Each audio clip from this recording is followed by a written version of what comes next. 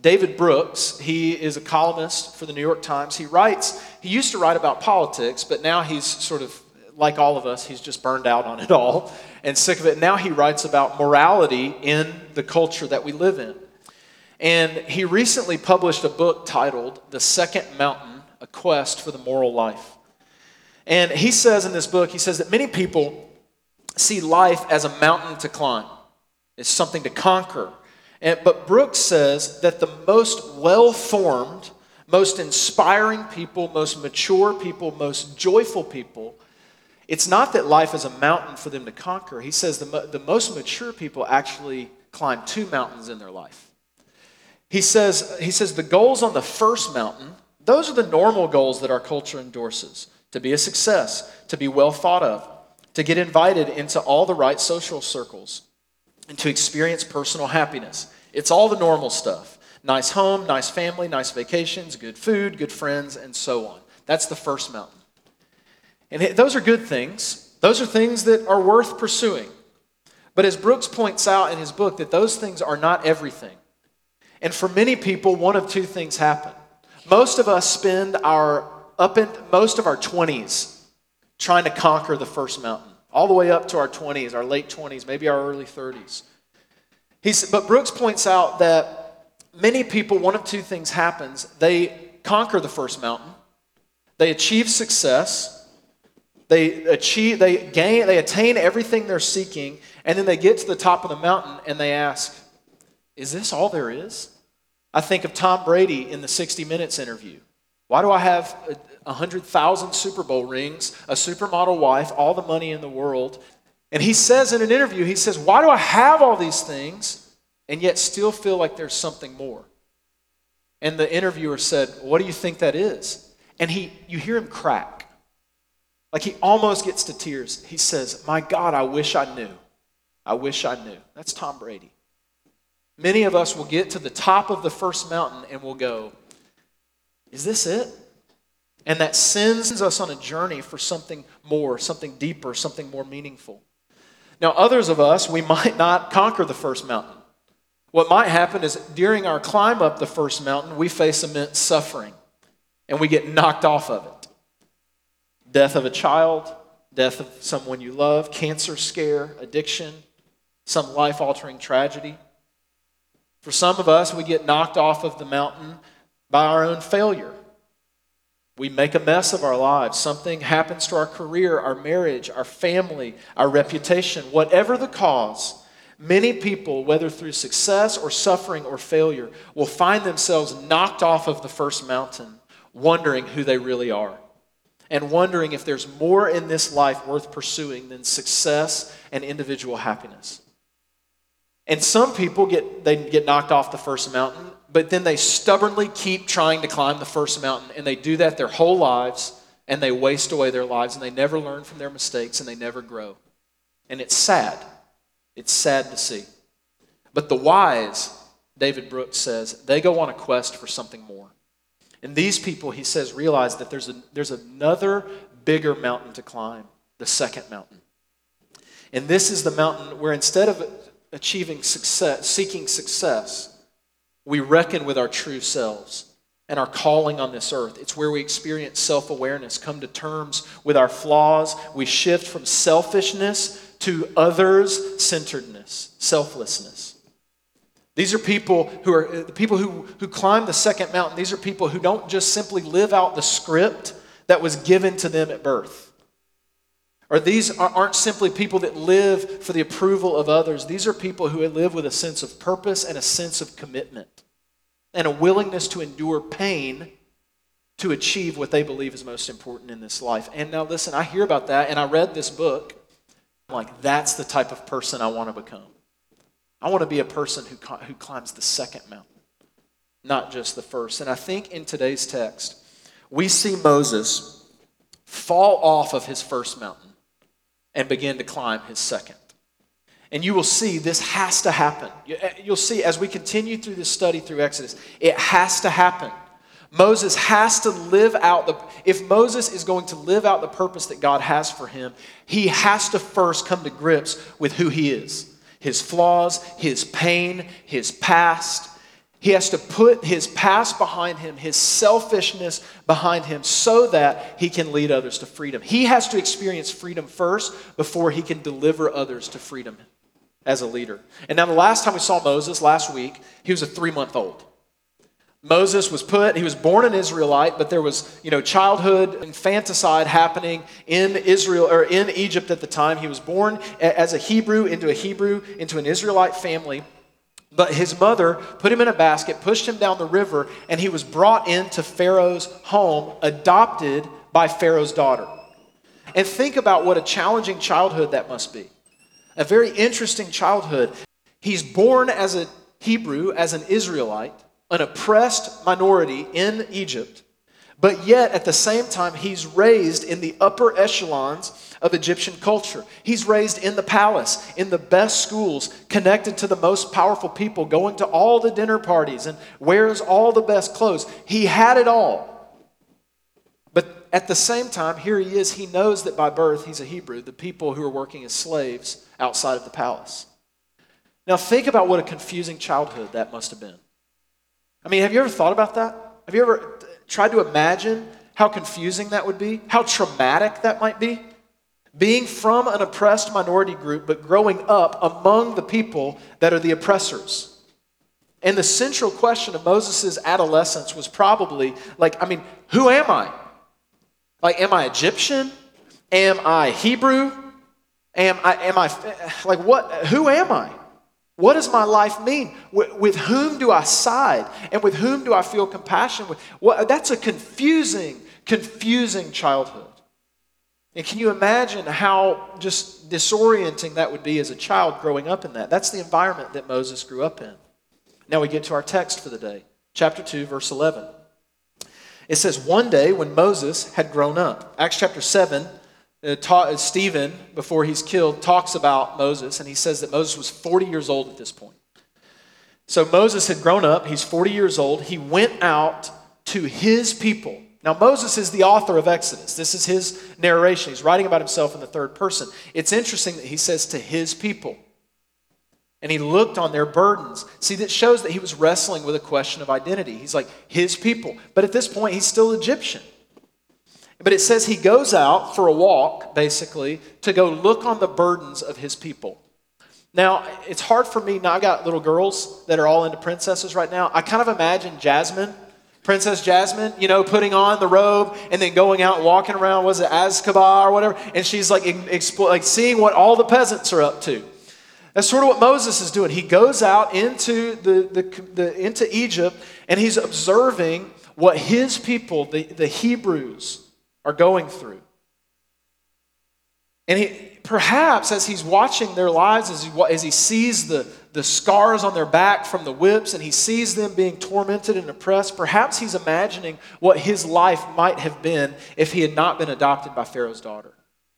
And maybe he's feeling guilt, maybe he's feeling shame for being royal while all this is happening. There's a lot of, can you imagine the confusion? And like many of us, Moses, he probably had not handled the questions of his identity very well up to this point. His anger, his confusion about his childhood, he probably just stuffed those feelings down. All those conflicting feelings about who he was, the trauma and the confusion of his childhood. And perhaps he just, that question of who am I? Like, who am I really? You know how we have a tendency when we feel it in our heads, we're like, who am I? And then we just I'll think about Netflix. I don't want to think about that right now. Perhaps Moses just put off that question entirely and stuffed it down and stuffed it down and stuffed it down. But what happens when you stuff things down? They eventually come back up. When you stuff the painful emotions down, they eventually come back up. And that's exactly what happens with Moses. It says here, it says that he saw an Egyptian beating a Hebrew, one of his people. And so he looked this way and that, and seeing that there was no one, he struck down the Egyptian and hid him in the sand. He just killed a dude. And now right here we see a little bit of Moses' personality on display. His humanity, his inner life. We see that Moses is an advocate. He's a challenger. He's a disruptor. He has angst in his soul. And he hates injustice. He hates seeing people control others. And when he sees something unjust or wrong happening, he has an internal drive to take care of it. And so he does it. I mean, he goes after the guy that's beating a Hebrew. But we also see his flaws. He sees an Egyptian beating a Hebrew, and instead of, he just goes into a murderous rage. That's what he does. He goes from 0 to 100 like that. And he was rightfully angry, right? I mean, when you see oppression, you ought to be angry. But his anger was not fruitful. And it led to a very poor, very wrong decision. Ephesians 4:26 says, be angry at injustice, but do not let your anger lead you into sin. And Moses, his anger at the injustice led him into sin. So he had a right motivation, but he didn't know how to handle his emotions, and it resulted in him killing someone. And it says the very next day, behold, 2 Hebrews were struggling together, and he said to the man in the wrong, why do you strike your companion? And the man answered, who made you a prince and a judge over us? You mean to kill me like you killed the Egyptian? And then Moses became afraid, and he thought, surely this thing is known. Well, then Pharaoh heard of it, and he sought to kill Moses. And Moses fled from Pharaoh and stayed in the land of Midian, and he sat down by a well. So here's what happened. Moses kind of felt a little strong after killing this Egyptian who was beating on the Hebrew, on the Israelite. And so the very next day, he's got a little swagger. He feels good about fighting for justice, helping the vulnerable. And it almost seems like it reads like he goes out into Egypt again looking for another case to solve. Like he's some kind of vigilante superhero. And so he's like, I'm going to go break up another fight, like friendly neighborhood, Spider-Man or whatever. And they look at him, and he's like trying to break up the fight. And they're like, who do you think you are? Who made you who made you the judge of us? And then they look at him, and they're like, and we already know what you did yesterday. You going to do that to us? So word was getting around among the slaves. So what had probably happened is the guy who Moses had saved went back and was like, yo, Moses just killed a dude. And all the slaves find out about it. Well, now we find out that Pharaoh has found out about it as well. And he heard of it, and now he's trying to kill Moses. But Moses fled from Pharaoh, and he stayed in the land of Midian, and he sat down by a well. And so here's what we've seen so far in Moses' life. Confusing childhood, some trauma, questions of who he is, what's his identity, probably some unresolved anger and emotion. And it all comes to the surface. His unresolved issues, his questions of identity, all come to the surface in this one moment and makes everything worse. He's no longer welcome in Pharaoh's house. He's not Egyptian enough anymore. Yet the Israelites haven't affirmed him as one of them either. He's not Hebrew enough. And now he's forced to flee into the wilderness completely alone into obscurity. And this is the first great failure we see of Moses' life. And any of you who have failed miserably in this room, you know that failure has a way of making us ask the hard questions of our lives. The who am I questions. And we see, this is where we see Moses. It says he's sitting down by a well. And the imagery there is that he's pondering what has become of his life. And now we're not sure the passage of time, but he settles in Midian near a well. He's living in solitude alone. And then one day, says verse 16, now the priest of Midian had 7 daughters, and they came and drew water and filled the troughs to water their father's flock. The shepherds came and drove them away, but Moses stood up and saved them and watered their flock. Moses to the rescue again. The deliverer is back at it. Now we don't have all the details here, but what we know basically is some bad shepherds come in, and they're giving these innocent women a hard time, and they're not allowing these women to get the water that they need for their family. And they're driving them away from the well where they were trying to get water, perhaps mistreating them in some way. Moses sees it. He drives them away, like he regulates the situation somehow. And then, so he gets the shepherds away, and then it says he waters their flock. And see, the personality of Moses as a challenger, an advocate, a rescuer, a deliverer, this is who God is preparing him to be, is coming more and more into focus. But we actually see some growth in him this time. Moses is not self-centered this time around. It actually says he doesn't use violence this time around either. It just says he drove them away. But after he rescues these women, it says he serves them. He waters their flock. Men wouldn't do that. That was the job of a woman. Especially it's not what an Egyptian would do. But he waters their flock. That's not something that men ordinarily did. He served them. So not only does he deliver them, but he serves them. Deacons, that's what a leader is. A leader is someone who not only strategizes for the church, but serves the church. And it says, look at verse 18, it says, when they came home to their father, Reuel, he said, how is it that you've come home so soon today? And they said, well, an Egyptian delivered us out of the hand of the shepherds, and he even drew water for us and watered the flock. And he said to his daughters, and you let him get away? He said, where is he? Why have you left that man? Call him that he may eat bread. Translation is, he's got 7 daughters that he's trying to marry off. And he's like, that's one of the good ones. Like he's serving, he's protecting, and he's like watering the flock, like doing the chores. Like that's the man you want. Get him, go find him and bring him back. And so they find him and he comes and it says Moses was content. Think about that. He's content. Was Moses content earlier? No. He was content, though, to dwell with the man. And the man gave Moses his daughter, Zipporah, in marriage. She gave birth to a son, and he called his name Gershom. For he said, I have been a sojourner in a foreign land. Now, these girls go back to their dad, tell him all about this Egyptian that saved them. Their dad gives one of them away in marriage. Moses marries Zipporah. They have a child. He experiences contentment. Says he's content in Midian. We see that he's coming to terms with his angst, with his restlessness. He finds contentment. But then it also says he has a son, and he names his son Gershom, which means, I have been a sojourner in a foreign land. Now, it's at this very moment that the narrative of Exodus completely shifts. Next week, we'll see God call Moses to be the deliverer of the Hebrew people. And that's what Moses always wanted to be. Acts 7 says that was what was in his heart from the beginning. That's what he wanted to be. But that's what was going on in his heart when he killed the Egyptian and when he tried to break up the fight. But he was trying to be a deliverer back then in his own strength.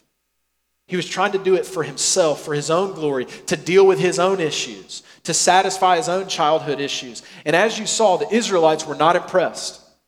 They didn't want a self-appointed leader. They wanted a God-ordained leader. But in order for Moses to be God-ordained, he had to go out into the wilderness and come to find out who he is and who God was. And he wasn't ready back in Egypt. He was too selfish, too volatile. He had not wrestled with his past. He had not wrestled with his shadow side. He had not wrestled with his issues. Before Moses could be the deliverer, there were things that had to be dealt with before he could step into his calling. God had to do a work in him before God could do a work through him. Now, what about you? What issues today are holding you back from being the person that God has called you to be? Are you on the first mountain of life? Still acting out of self-interest? Still acting out of past trauma? Or are you beginning the climb on the second mountain where you are growing beyond those things into the person that God is calling you to be?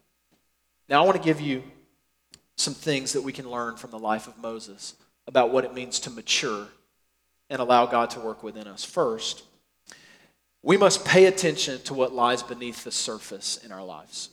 Mr. Rogers right now, there's like a Tom Hanks movie coming out. Mr. Rogers is experiencing like a lot of hype right now. Like there's documentaries coming out about Mr. Rogers. There's all sorts. Daniel Tiger, if you parents, like that's a Mr. Rogers thing. Like my kids are all into Daniel Tiger. Like Mr. Rogers is kind of experiencing a resurgence. Well, I don't know if you've seen the documentary Mr. Rogers and Me. And in that documentary, one of Mr. Rogers' friends told a story about when Fred Rogers was bullied in school. And so Mr. Rogers, when he was a kid, he was bullied in school, and some kids were shouting at him one day, and they joined in like a chorus of kids, teasing him, and they called him Fat Freddy. He was big as a child, and they called him Fat Freddy. And that made him sad, of course. You remember how hard it was to be a kid, but Mr. Rogers later in life, he said he never forgot that. And he said what made him the most sad, though, wasn't that his peers called him Fat Freddy. He said it was that the adults in his life, when he would come to them and say, they're teasing me, they're bullying me, they're hurting me. He said what the adults in his life would say to him, just act like it doesn't bother you. and they'll leave you alone.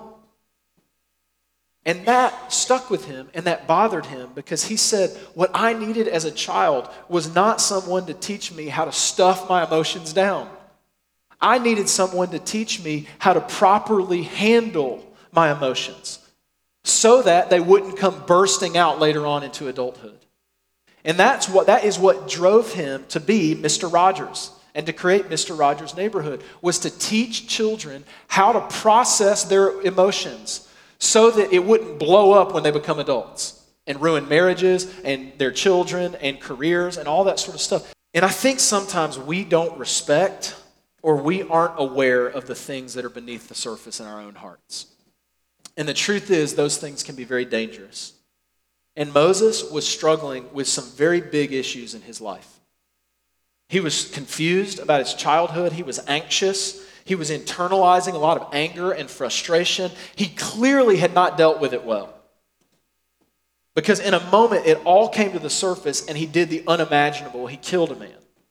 And in one moment, he saw the destructive power of his raw and unrefined self. And what did he do? He fled. He got out of there. He didn't walk away. He didn't jog. He fled. He ran as fast and as far away as he could from what he had done. And it says he fled to Midian and sat down at a well. And the imagery there is that he sits and he reflects and he's like, okay, what just happened? Not like I killed a dude, but like where did that come from? I don't know if you've ever asked yourself that question. Where did that come from? Henry Nouwen says that suffering that is not transformed will always be transmitted. And that's what happened in Moses' life, and that's what will happen in yours and my life if we don't first deal with what lies beneath the surface. This is precisely what Jesus said in the Sermon on the Mount. Remember? He talked about murder. They were like, the Pharisees were asking about murder, and he says, listen, if you've got anger in your heart, you're already guilty of murder. They asked about adultery. He said, if you've got lust in your heart, you're already guilty of adultery. Why? Because if you've entertained it in your heart, really the only reason you haven't acted out on it is because you haven't been given the opportunity. And like Moses, remember, he looked this way and he looked that way. And when he saw that no one was watching, he murdered a dude. And that's what Jesus is saying when he says you got to deal with what's in the heart. Because murder and adultery, those things don't just happen. You don't just, oh man, I just murdered. No. It begins with unresolved, undealt with anger. You don't just wake up one day in somebody else's bed. It's lust that goes unchecked and it leads to a situation like adultery. And Jesus knew that the issues that are unresolved in our hearts will eventually come to the surface. And Jesus himself says, pay attention to what lies beneath. Second thing we learn from Moses is that we must name our struggle. I love how our text this morning ends. It ends with Moses having a child and naming him Gershom. In the Bible, names mean everything. Names mean everything. Like last week we saw that Moses, his name is Moses because Moses literally means to be drawn out of the water. That's who Moses is. But he names his son, I have been a sojourner in a foreign land. Moses names what he's doing by naming his son sojourner, Moses is naming his past. He's coming to grips with who he is and what has happened in his life. He's admitting that he's never felt at home. And he's admitting that he's never felt at peace among the Egyptians. He's never felt at home among the Hebrews. And this whole question of who am I? I've never felt at home. And it's caused me anger and anxiety and fear and worry and sadness and grief and loneliness. This question of who am I? When he says, he names his son, I am a sojourner. He's going, the thing that's beneath the surface for me, the thing that lies beneath all the anger, all the murder, is the fact that I've never really felt at home. I've never been able to know who I am. And this was Moses admitting to himself who he was. Ruth Haley Barton says this was a profound admission. It had taken a very, very long time, but finally Moses was able to acknowledge what was underneath the behavior that had gotten him where he was. He was finally able to admit that all his life he had struggled with his identity and he was mad about it. He's beginning to come to grips with his past. He's beginning to see where his anger came from. And he has this good desire to advocate for the oppressed, this good desire in his heart to advocate for the vulnerable. But he also saw in his own heart this unresolved anger that was keeping him from doing the very thing he wanted to do, which was be a deliverer. And the story of Moses shows us, here's what it shows us. One, it shows us you're not the only person with a confusing childhood. You're not the only one with a traumatic past. And I don't say that to make light of your situation. I say that to encourage you that you're not alone. That you're not alone. And that you are not the only person who has been through what you're going through. But also the life of Moses shows us that our past does not have to dictate our future. It does not have to have the final word. Moses, in this moment, when he names his son, he embraces his struggle. And he named the source of his anger. And he's no longer going to allow it to dictate the course of his life. And this is a crucial moment because before he could ever be able to lead others from slavery, he needed to experience freedom himself. And so he had to name what was keeping him enslaved. You know, at our church, we have a Celebrate Recovery ministry. It meets Monday nights at 7:30 at our office space on Ovington and 4th Avenue. And I love the rawness and the honesty of our Celebrate Recovery group. Everyone who has ever been a part of Celebrate Recovery in our church has seen dramatic spiritual growth. And when someone introduces themselves in Celebrate Recovery, the way they do it is they say, my name is, fill in the blank, I'm a follower of Jesus Christ, and I struggle with, and then they lay it all out there. And they lay it all out there. They don't my name is Will, and I struggle with caring too much. No, it's I struggle with this, and they lay it all out there. And I know that sounds terrifying to most of you, to some of you. But you ask anyone who has committed themselves to the process of recovery, and they will tell you that there is so much freedom in naming your struggle in the presence of others and in the presence of God.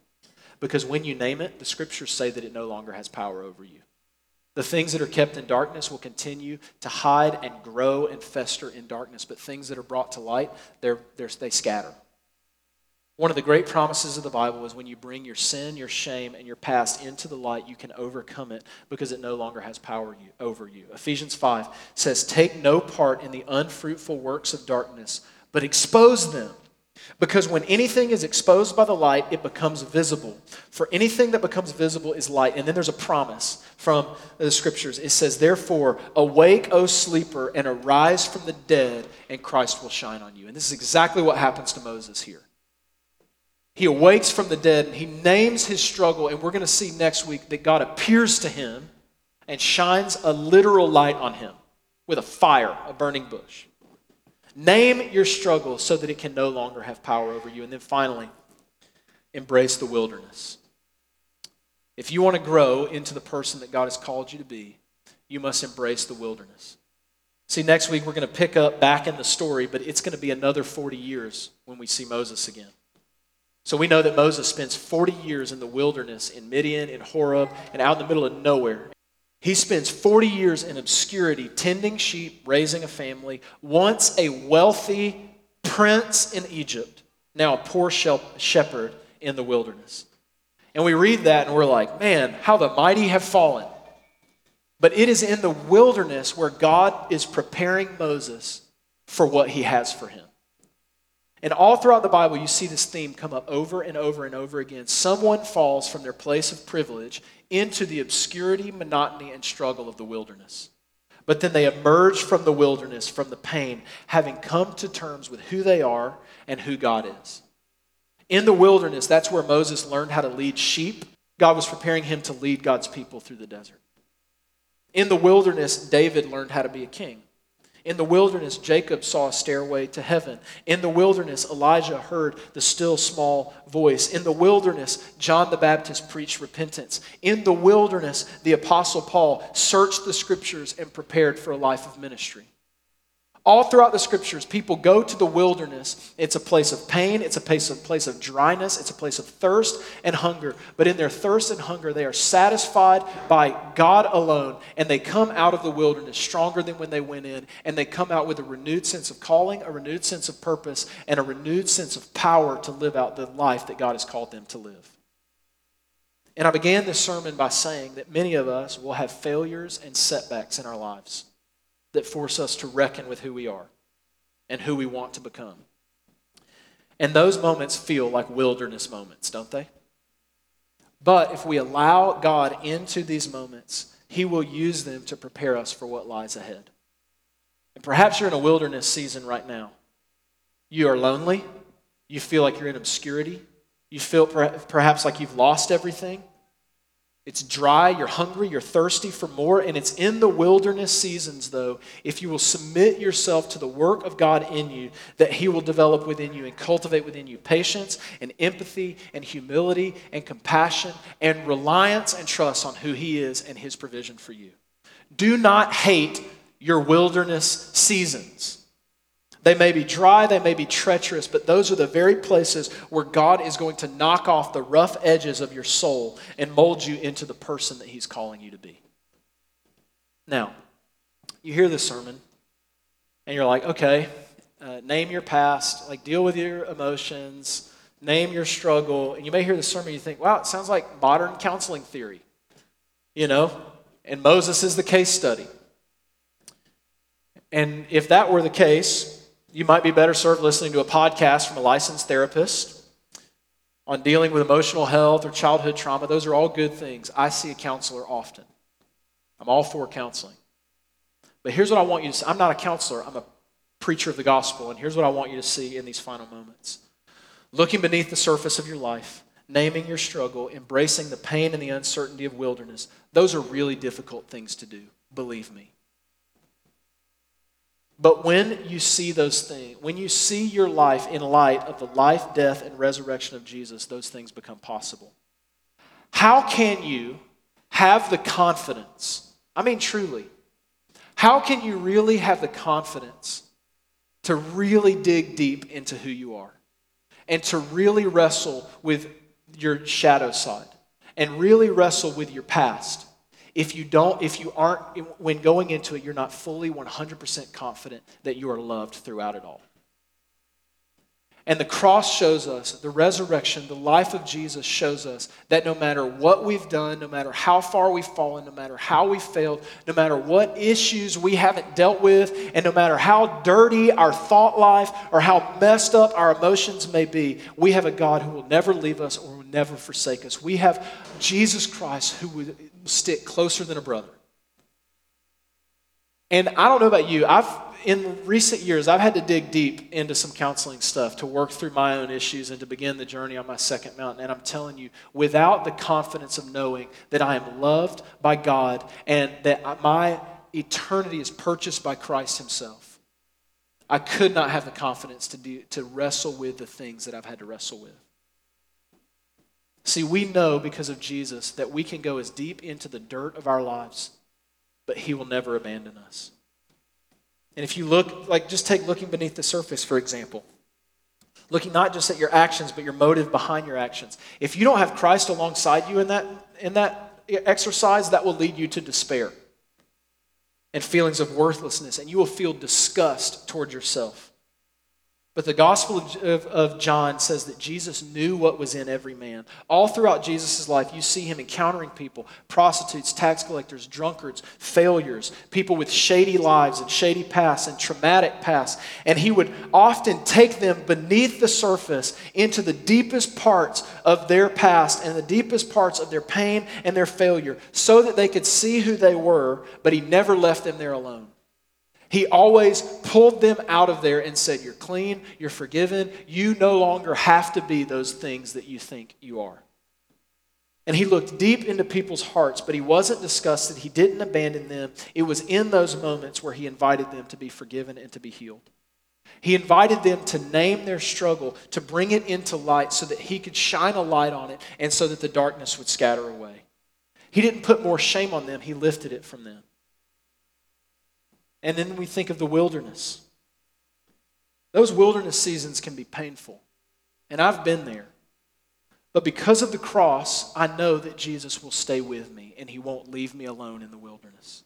I know that because Jesus faced the ultimate wilderness so that we could have the ultimate rest in the ultimate promised land, that my seasons of wilderness do not have the final word over my life. Jesus, on the day of his death, was taken outside of the city into the wilderness to be crucified. He was killed. He was placed in a tomb. But he defeated death so that we could live in eternity with him. See, our wilderness is never the final word over our lives. You may spend a lifetime in what feels like a wilderness season. It feels like a life of pain and confusion and dryness. But the promise of the Scriptures is that God will never leave you or forsake you. And the promise of the Scriptures, Jesus said that he is going to his Father and he is preparing a place for you. Moses left the palace and went out into the wilderness. But Jesus also left the palace, went into the wilderness, but now he's gone back to the palace and he's making our bed so that we can be there for eternity with him. And so we know that we can name our struggle, we can name our past because we know that God's not going to leave us in those things. He's not going to abandon us in those things. And we also know that we can withstand the pain of the wilderness because we know it doesn't last forever. And we also know by the lives of all the saints in the past that God works in the wilderness to create in us who he's calling us to be.